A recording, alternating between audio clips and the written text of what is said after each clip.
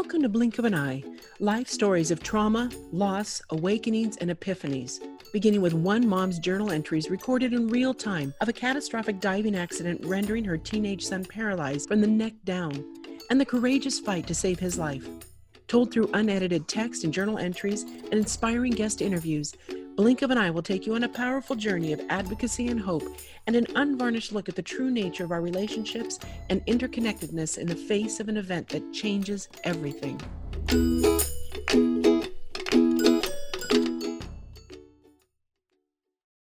Episode 6, The Woulda, Coulda, Shouldas. Life can change in the blink of an eye. August 6th, Day 2. Archer remained fairly motionless. Billy arrived back into Archer's room, and he and I both watched him closely. But we could barely look each other in the eye. It was so painful. I had a strong suspicion what was going on for Billy. The woulda, coulda, shouldas. I know they have plagued him before, and we had written about them in our book, Being Relational.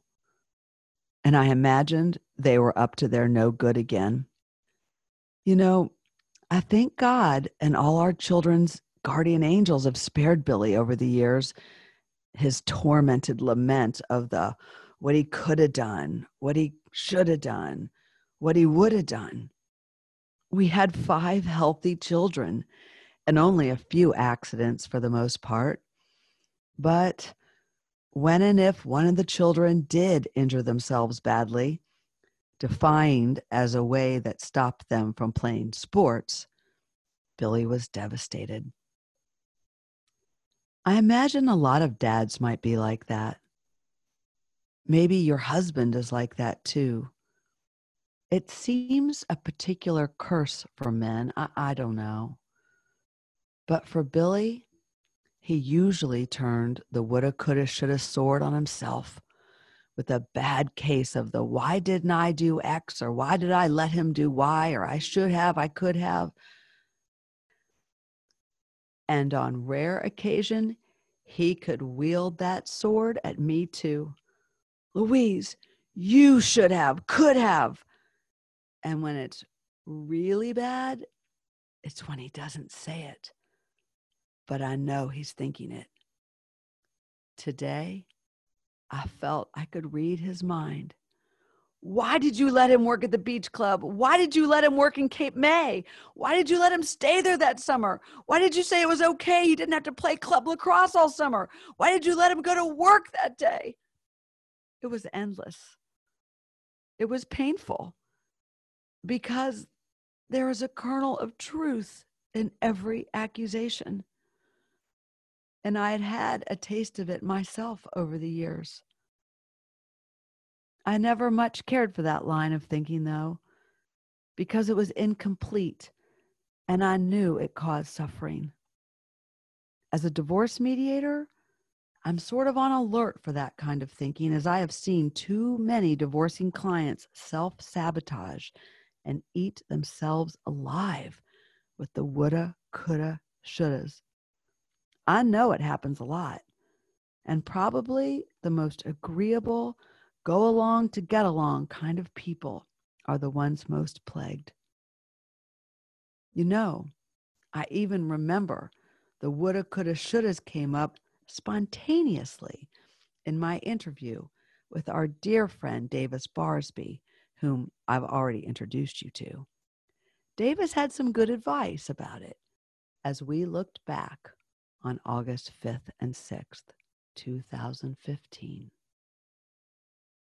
I know you thought he was pranking around. And I want to talk to you about that. Because I don't want you to ever have any regret, shame, guilt over having that thought. Because I think maybe you did. I wish I could have got him out even sooner. And I do have regrets on that day, of course. You always want to do something better. Always. And that's something I think about, from time to time. And I appreciate you saying that. And I love your family so much. And I'll always want to be able to do something I could have done better. And that just comes down to the person who I am, how I think about things. You think about things over and over again. You're a good man and a good person. And it's one of those things you will learn as a father when your daughter, God forbid that she ever disappoints you or does anything wrong. But she will, because she's human. And she will because you allow her and still love her.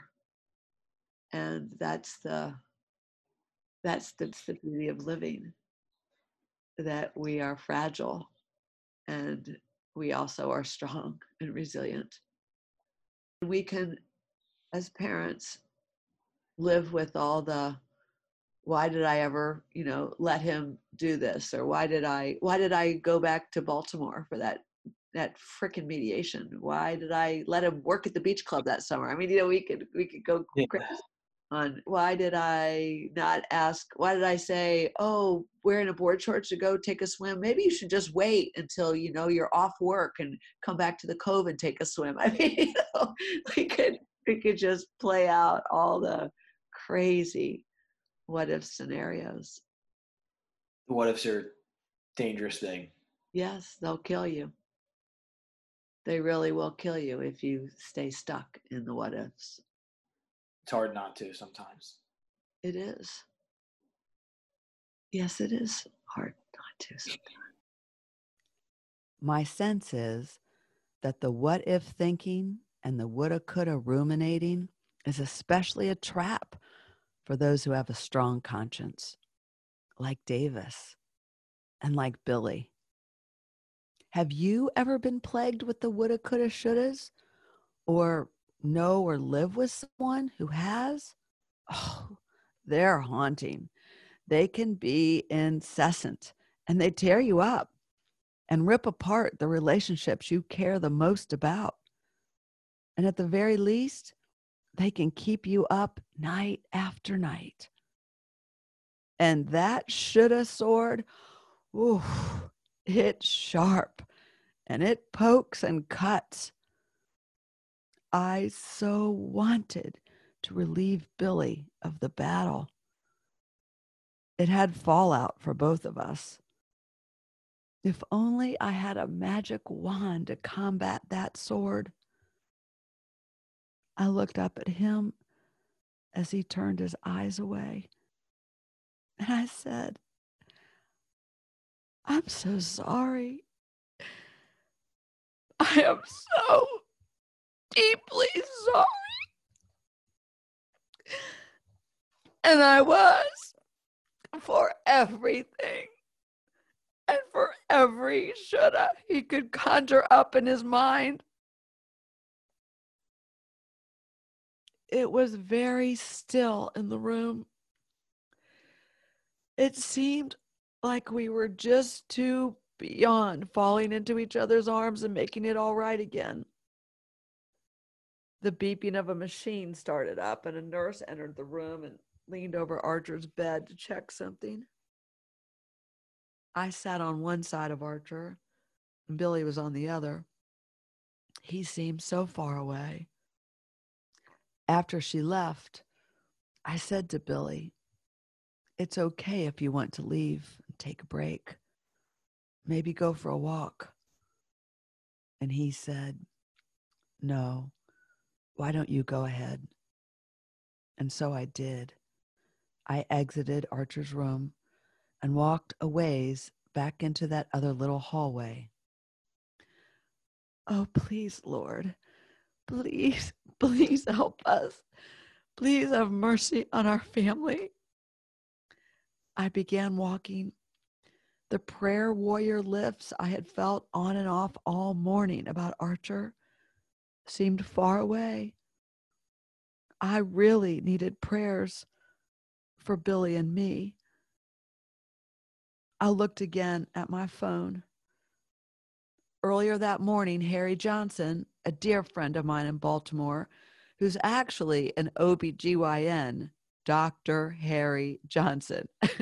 I know. Isn't that a riot? We always laugh.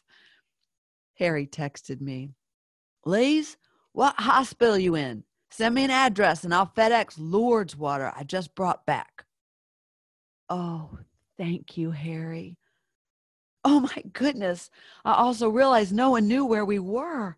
I quickly texted him, 1925 Pacific Avenue, Atlantic City, New Jersey. And I stood there in that little hallway and I began to cut and paste and text that address of the hospital to a lot of people. I just knew Archer would need to see his friends. I had another ongoing silent prayer in my heart, as if I were sending it to each of those friends. Please come see him. Do not be afraid. We need you. I knew they were all far away, at least 3 hours, and that most of them would be on vacation in August, too, probably at other beaches. But I sent my little prayers, and I held out hope. It's funny, you know, to realize your whole world is turning upside down and no one even knows where you are. I mean, of course not. Why would they?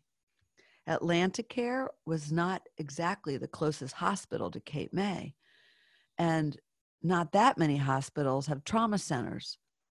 But Atlantic City was the chosen destination. Who chose this hospital?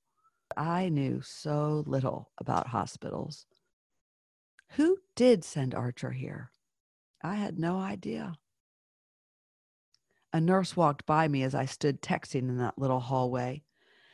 The family waiting room is right there, miss, she said, as she pointed to the door around the corner. I knew that door. I knew this hallway. And I knew that little corner of this hallway. But I looked up, and you won't believe what I saw that I hadn't noticed before. All along the wall, there were these shiny, laminated, large plaques of hospital achievement awards. I looked closer. For the highest numbers of various organ and tissue donations, the wall was filled going back years and right up to 2014. Atlanticare Hospital was being honored for their achievements in kidney donations, heart donations, liver donations. My stomach turned. How could they put these here? I mean, I know these organs save life, but it seems so wrong to put these achievements right here. How could they display all these awards in the trauma unit? Hundreds of organs, hundreds of deaths right here. Why'd they choose this wall, right by the family waiting room? Why'd they do that? It's heartless. It was not kind. It didn't feel right that we were in this hospital. The people who should be celebrated were the donors by name who lost and gave their lives. Hospital Achievement Awards. I felt sick. I knew I couldn't stand in the hallway, so I opened the door into the family waiting room. It was fairly empty. I scanned and could see the Senft kids' base camp with the Caesars, sleeping blankets, and pillows piled on a couple chairs. A man I hadn't seen before, nodding off uncomfortably on that one sofa. And the Hispanic family. I remembered them from last night. They had been in such distress, crying. There they were again. There were 5 or 6 of them, and they were huddled along the wall in those utilitarian chairs, like holding and clinging to each other. And one of the women and a younger boy, they were just sobbing. Oh, it broke my heart. I felt so bad for them. And I also felt so drawn to them for some reason. They were a big family, just like ours. That man on the sofa got up and seemed a little irritated. So I walked over to them and I tried to say something to the Hispanic women. And I asked, English? Do you speak English? They shook their heads no. The boy, who had stopped to look at me, flung his arms and head back into the bosom of the older woman, tears rolling down his cheeks, and she looked equally dissolved. I was sad I did not speak Spanish. So I gently stretched out my hand as I had this urge to comfort her in some way. Just then, an older little Hispanic man, broad, stout, sturdy man, maybe their father or brother or uncle, quietly crept through the door into the waiting room. The way they looked up and were so attentive, I could tell he carried great respect. He spoke to them in Spanish. I think he was delivering them a report. And then they all began rapidly speaking at once over each other and were very agitated. And then they all started to cry.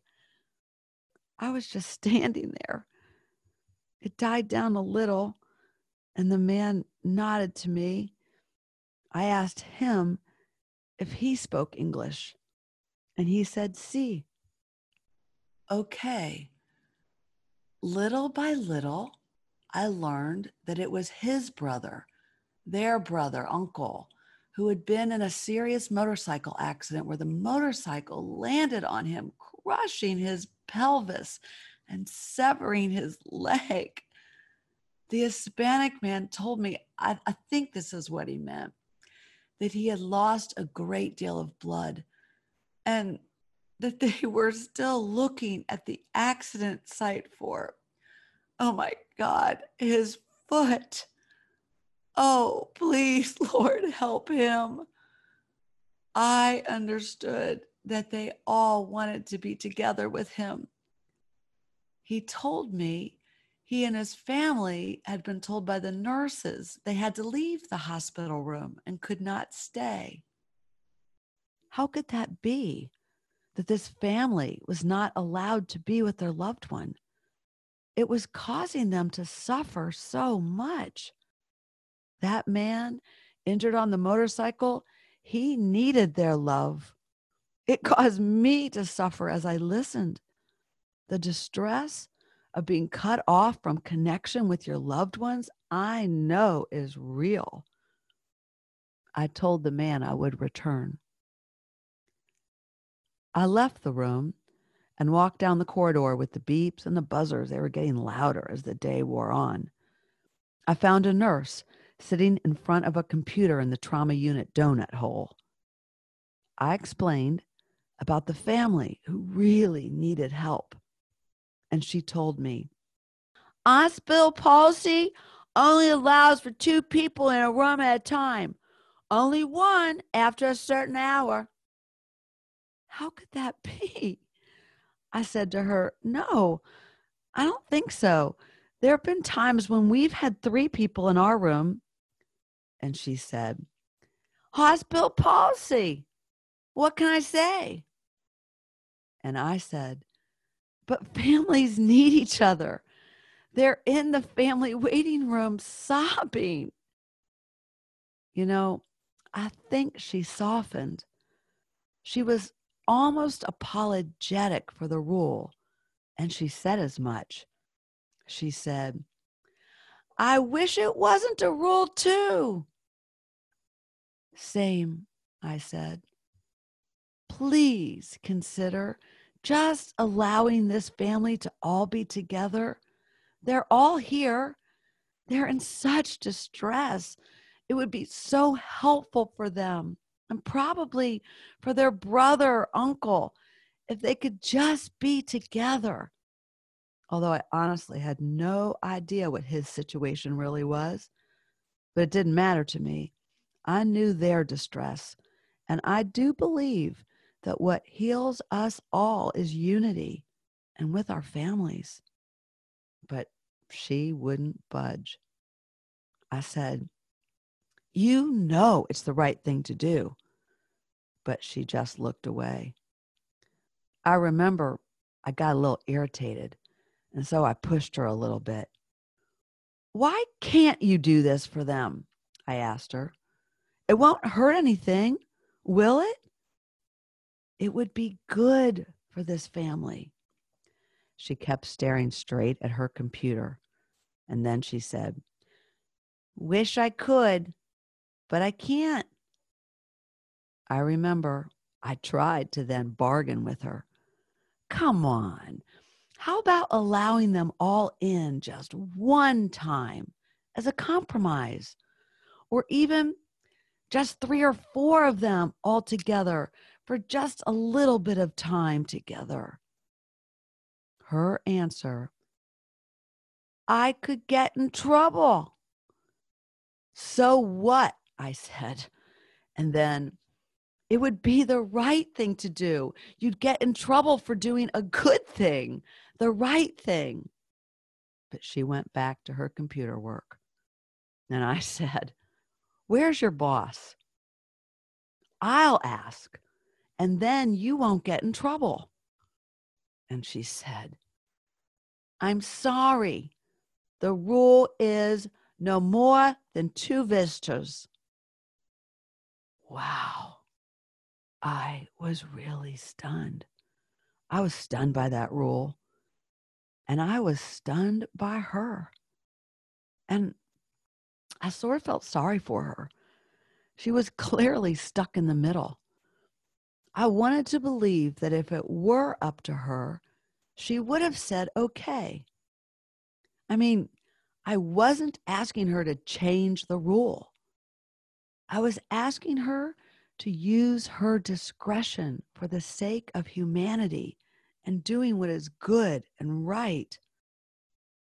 I also knew I just attracted attention to my family and the privilege of 3 of us on and off all that morning and afternoon being with Archer, and no one said anything.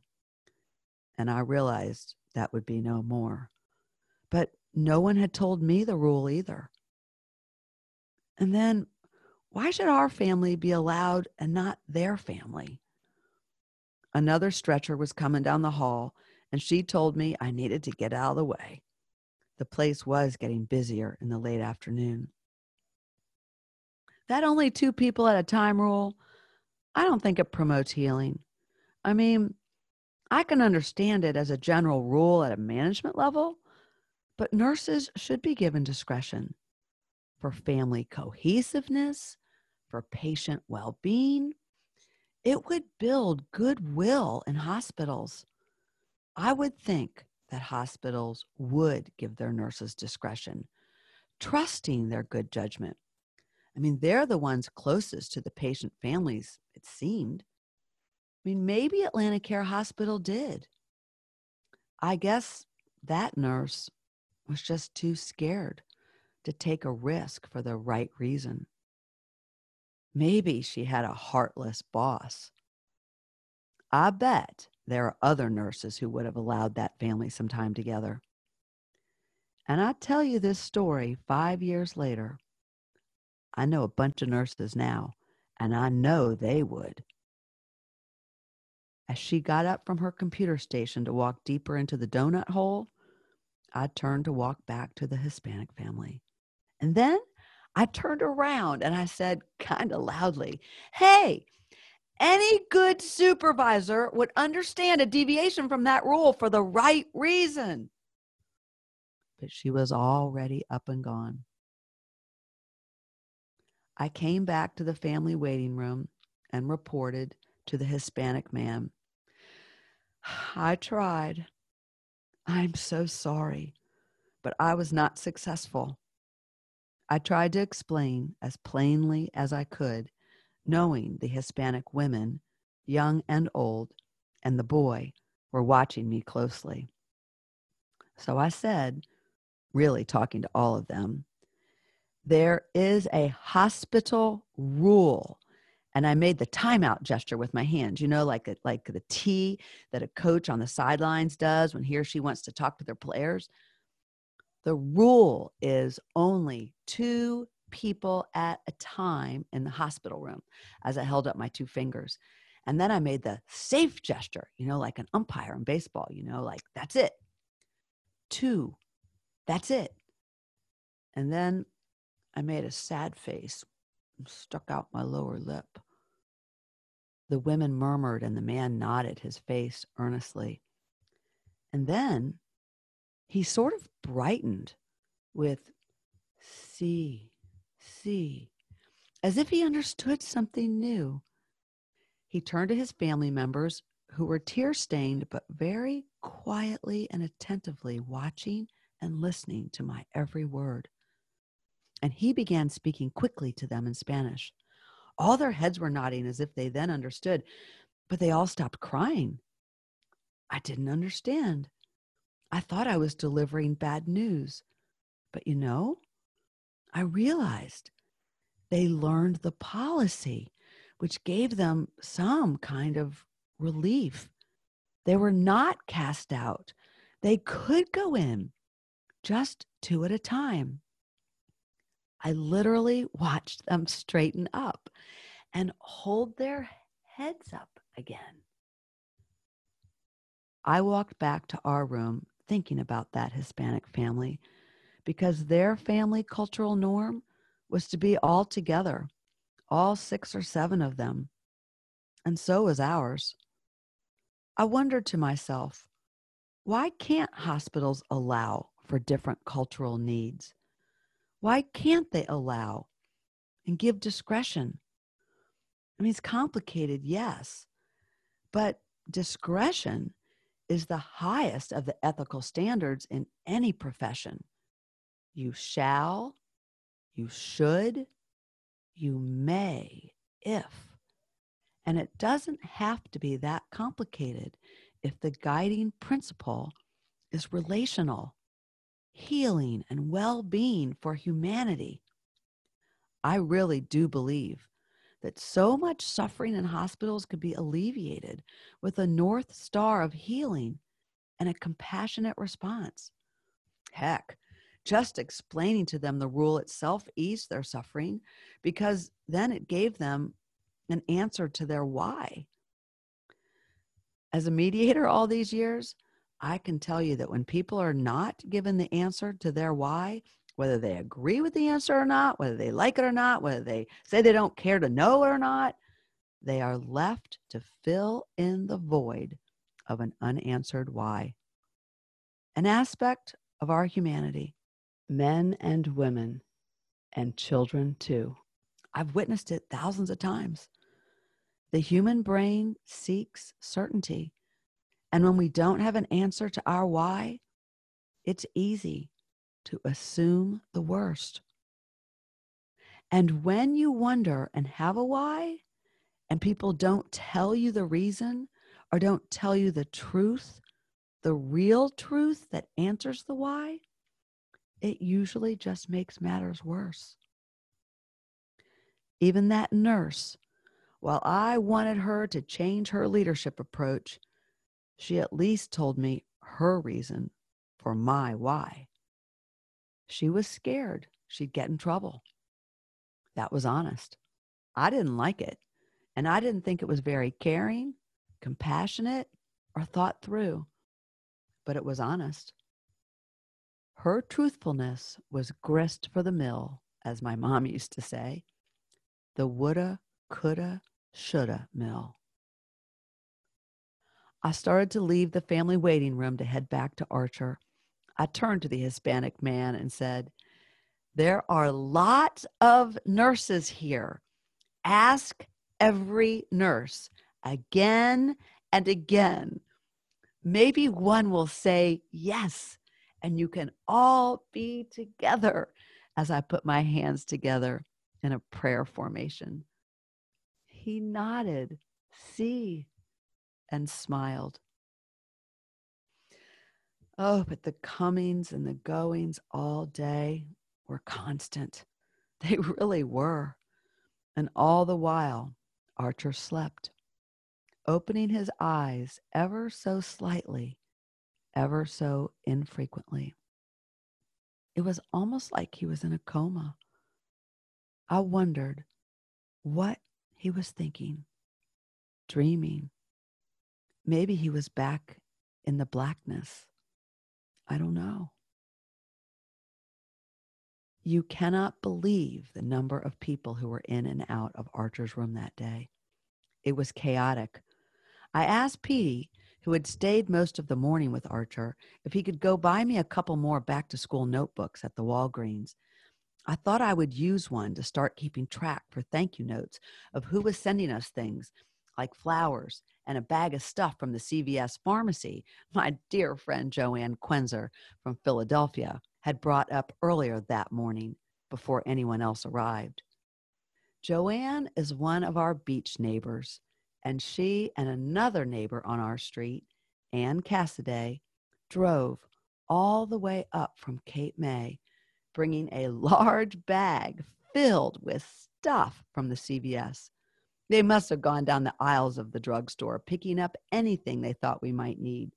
There were pens and stickies and Post-it notes and Scotch tape and the latest People magazine and Better Homes and Garden magazine and mints and gum and aspirin and Tums and Gas-X and deodorant. And there was some weird stuff too, like dry hair shampoo and Tabasco sauce, but all really thoughtful stuff. As I peered into that chock-full plastic grocery bag. So kind. And my other big kids, who had gone back to Cape May, were texting that food had been dropped off in our kitchen, and they had no idea from whom. Angels. I wanted to send a thank you note to each one.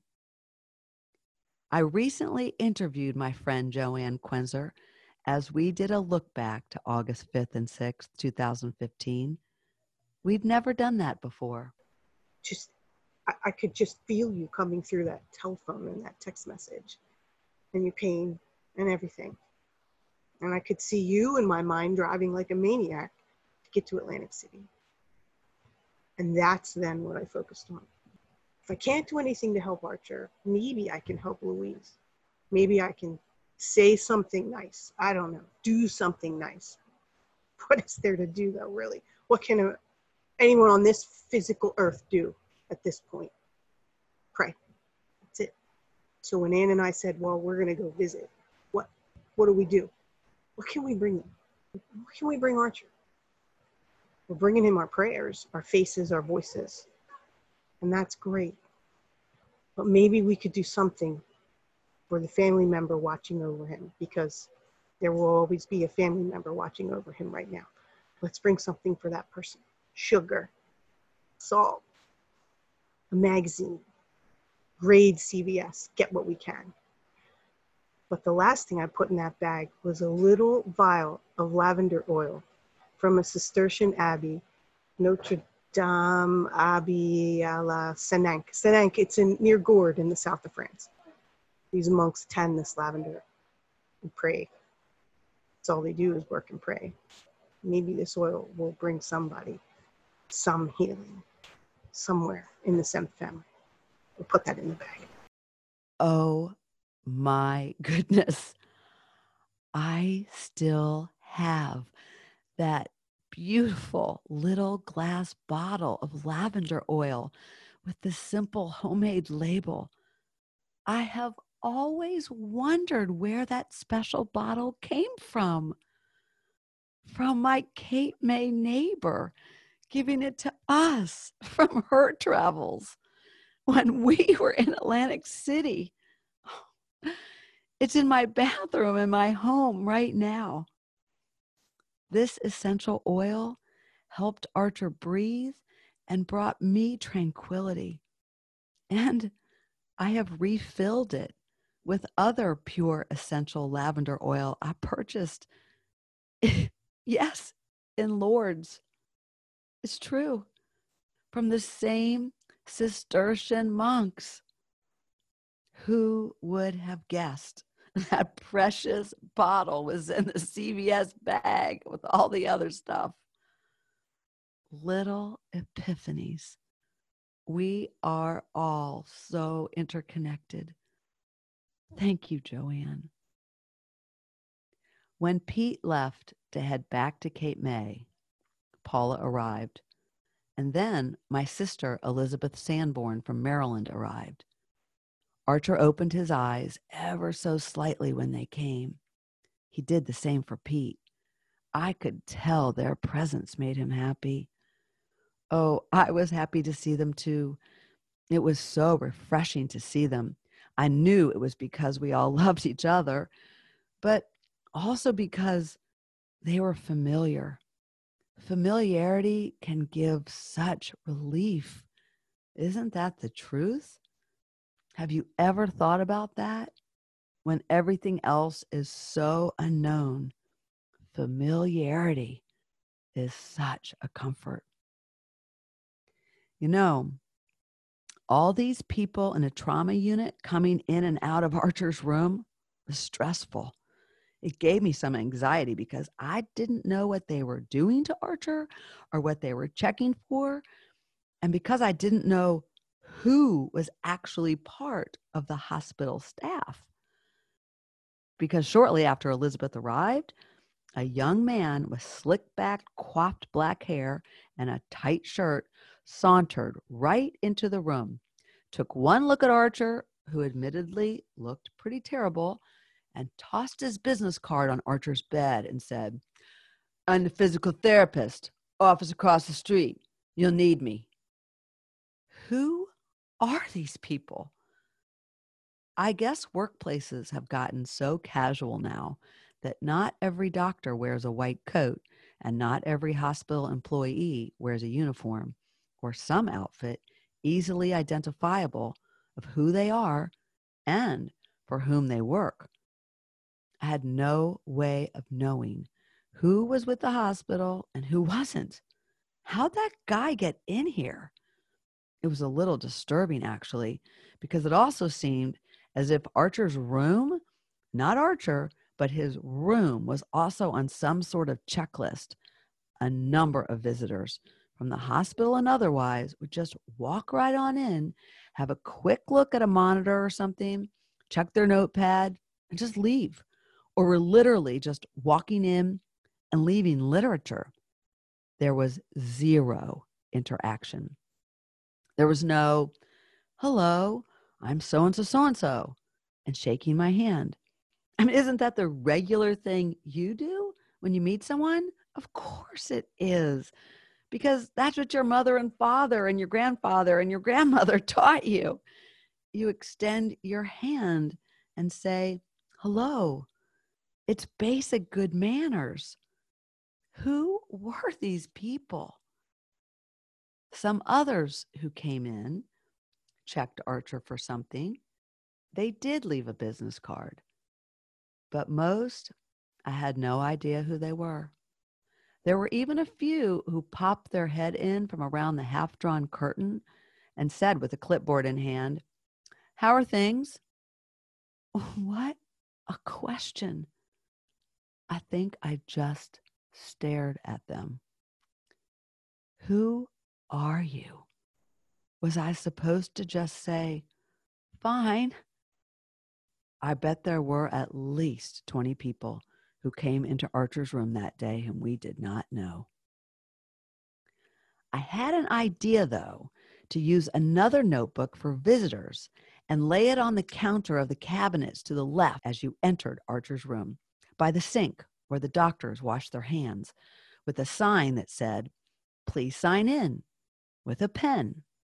So when Pete returned with the notebooks, I wrote on the front of one of them, "Visitors," with one of Joanne's black Sharpies. And I wrote across the top of each page for about the first 10 pages, date and time, name, title, role. It was the only way I knew how to keep track of all these people who arrived or breezed through, and especially for when I was not in the room for even a moment. going to the ladies' room or trading places with Billy or the kids or meeting visiting friends in the family waiting room. My sign-in system never really worked that day, as the response seemed to be, "Oh, I won't be back." And I said, "It's just to know who you are." And then they'd say, "Oh, so-and-so." But they wouldn't sign the notebook. There was real resistance. I did get a bunch of business cards, though. I asked the nurses to please sign in too, but they didn't either. And I told them my reason for that. I told them my why. A couple rolled their eyes like, "I don't think I'm supposed to be doing that." Or, "I better not. I might get in trouble." Others sort of giggled and looked down to show me their name badge dangling from their lanyard. I just thought it all so strange. I mean, it seemed like basic hospitality to me. It was our room they were entering. It was true that at least the nurses, unlike the others, were fairly easy to spot, mainly because they were wearing nurses-like uniforms. But they did have these lanyards around their necks with a laminated photo card like dangling at the end of each one. But it was hard to see their names because their lanyards also had a bunch of other tchotchkes hanging from them, and they would swing around as they moved. It was awkward to try and catch a name. And I didn't want to stare because, I mean, I'd be staring right at their bellies or their crotches, and that wouldn't be polite. I then wondered if they had a business card. I just wanted to know who they were because they were all doing something to Archer or checking one of Archer's monitors, and he had a bunch that I did not understand. When I asked them about a business card, a couple of them sort of tittled like, that's funny. But I didn't mean for it to be funny. I wanted to know who they were. Business cards are a basic courtesy. My mom was big on Emily Post, and Emily Post always said good manners were about making others feel comfortable. Most of the people at Atlanticare never even introduced themselves. They were busy in and out.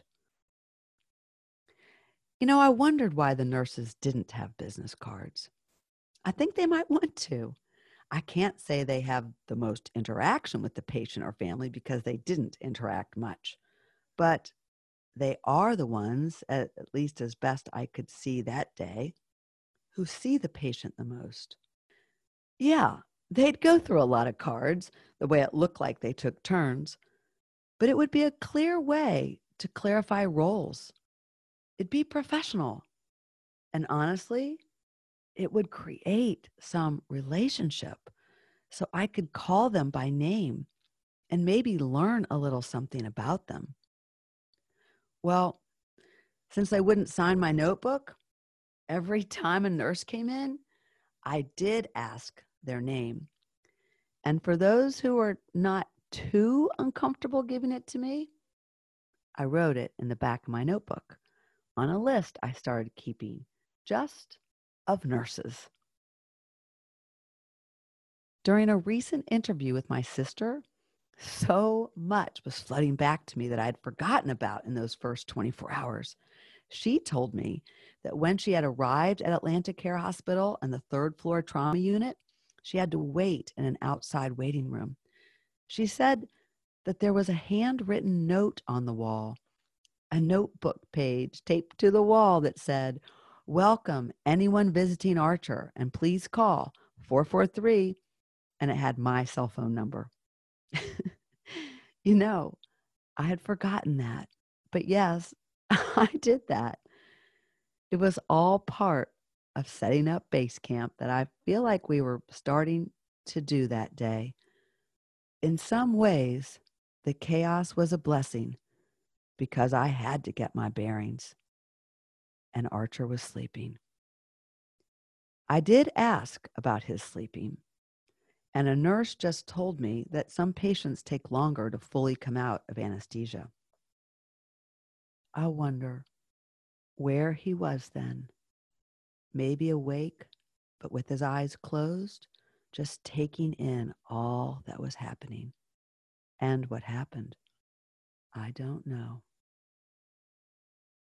I do know I wanted to know who the medical staff were, who were treating, touching, and involved in any way in Archer's care. And I wanted to know who the strangers were. I also wanted to greet and welcome anyone who made the effort to come visit. But you know how all that came about? That I hung that note up earlier that day?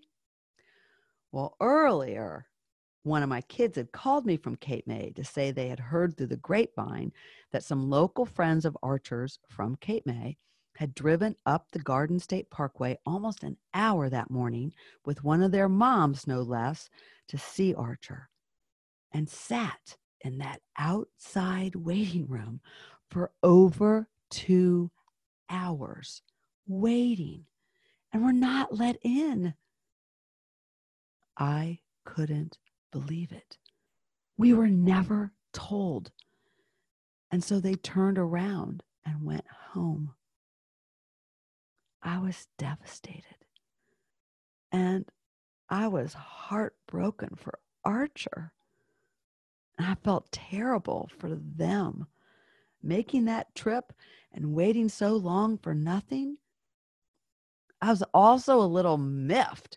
I mean, why didn't the hospital tell us? Dewey told me the story was that when they knocked on the door to the trauma unit and said they were there to see Archer Senft, they were told only 2 at a time could come in, and the room was filled.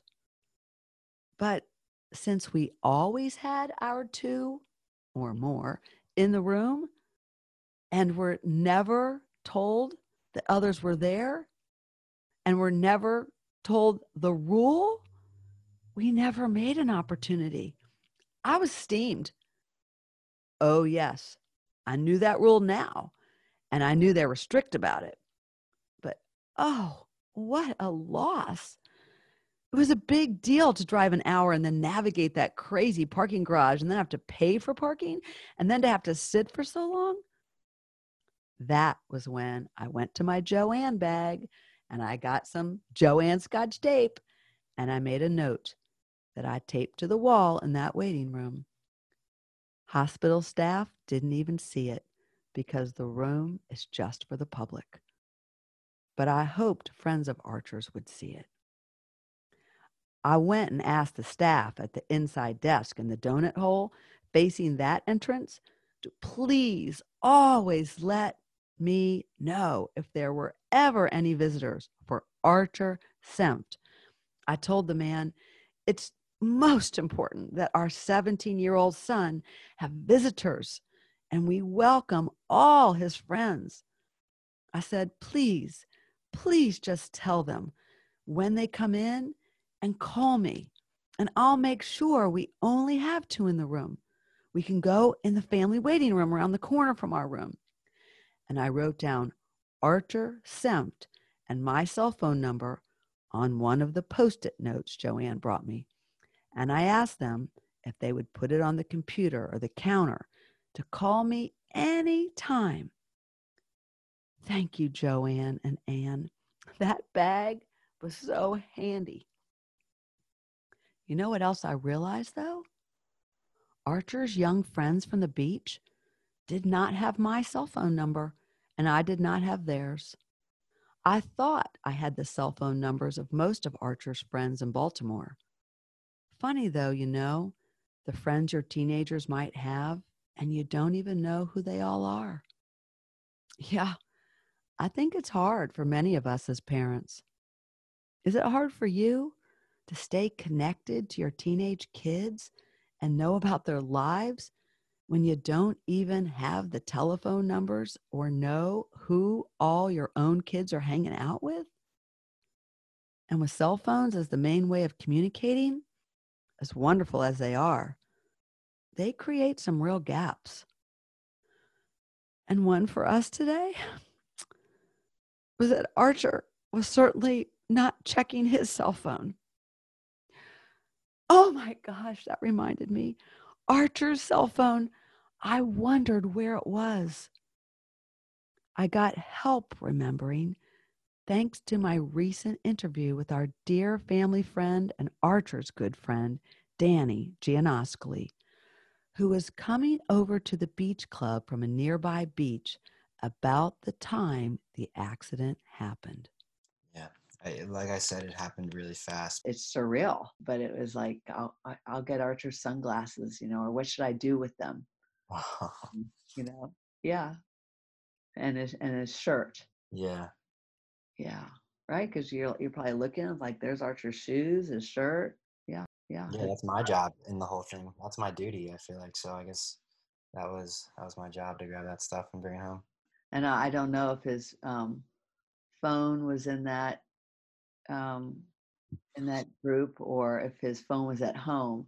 But you had said do you remember texting him that day? I think his phone was at the beach club because I think I remember him texting that he would come out. I remember telling Archer that when I had to go back for this emergency mediation, I had been upset with Archer and had taken his phone away from him. And then it's like, dang, and now I need to leave. And I can't give him back his phone, but I can't leave him without a phone. So crazy trying to piece it all back together. But you know what else is crazy? I just remembered about Archer's phone as I'm telling you this story. I had been mad at Archer a couple nights before for being out really late, not telling me where he was and not returning my phone call. I had taken away his cell phone as a natural consequence for 2 days, and he could experience how disconnecting it feels to need to get a hold of someone important to him, like Parker or his friend, Danny Giannascoli, and not be able to. I had told him I'd give it back on August 5th when he got home from work. And I had totally forgotten. I had driven his phone to the beach club and dropped it off for him before I left to go back to Baltimore so I could make sure he had a phone. Can you believe that? Isn't that crazy? I mean, I so remember now because I was in a hurry to leave. And my car had been sitting for a few days in that hot sun. And when I got in, the seats were too hot to sit on. And I had to find a towel to sit on. And then I drove to the beach club, but I was in more of a hurry. And when I got there, well, since we're not members, I didn't want to just walk on the property. And I also didn't want to bother him at work. I knew he was busy in the kitchen, probably starting to clean up from his 86 French fry orders and his 56 pieces of bacon BLT lineup, so he could then get ready for the daily 4 p.m. ice cream window that I knew he was manning that day. But I was in a hurry, and I just left his phone with another worker at the gate. Can you believe that? It was probably around 3:15 when I was there, and he went out to take a cool dip in the ocean around 3:45 p.m. I could have seen him.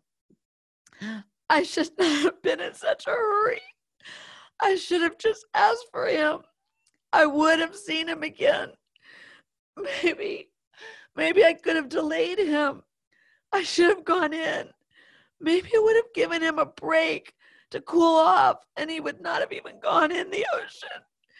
Maybe he would have taken a different path running into the ocean. Why did I? Oh, woulda, coulda, shouldas. They can get to me too. Oh, please, Lord, please be with me. I know God has a plan in this somewhere for us. Please help me see it.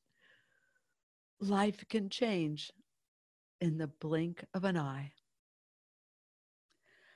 I think about all the families with a loved one in an intensive care unit in hospitals across the globe. ICUs are places of life and death. There is real suffering for patients, for families, and probably for staff too. And it's not an everyday occurrence for most people to lose someone they love. It's not. And I don't think it should be thought of as just an everyday occurrence in ICUs.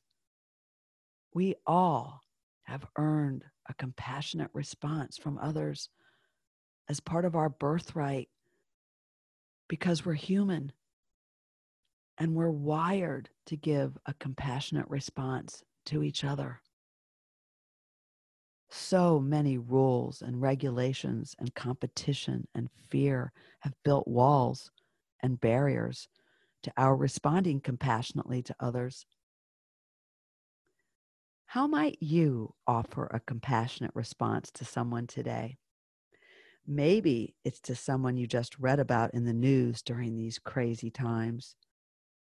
Maybe it's to yourself. How can we be compassionate with others if we don't love ourselves?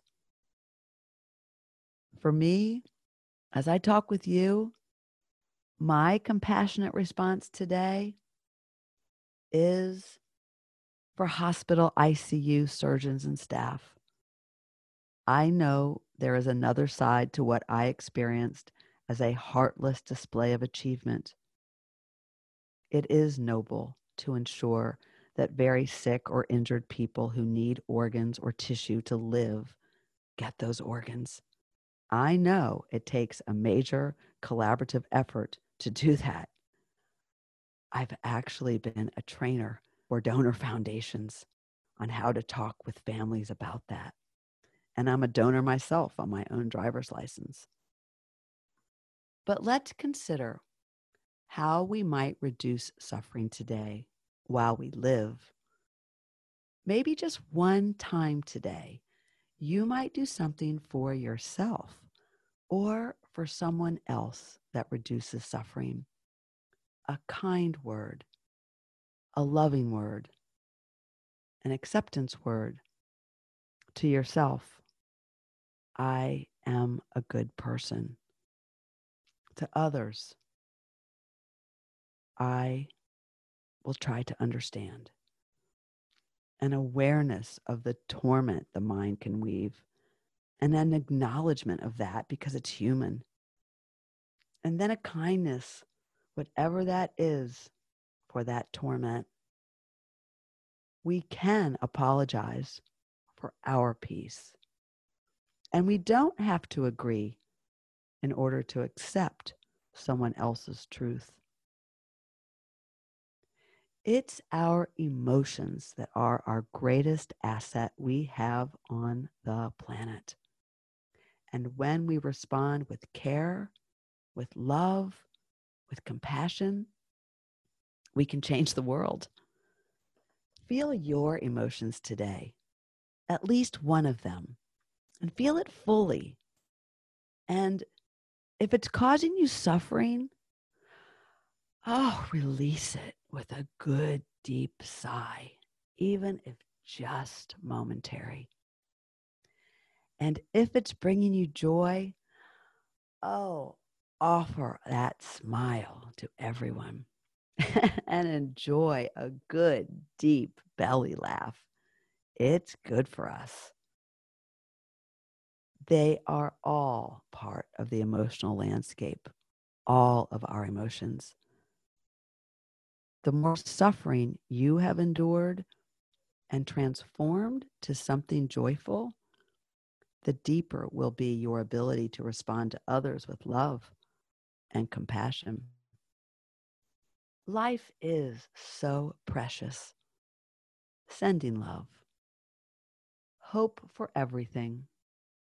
Obtain everything.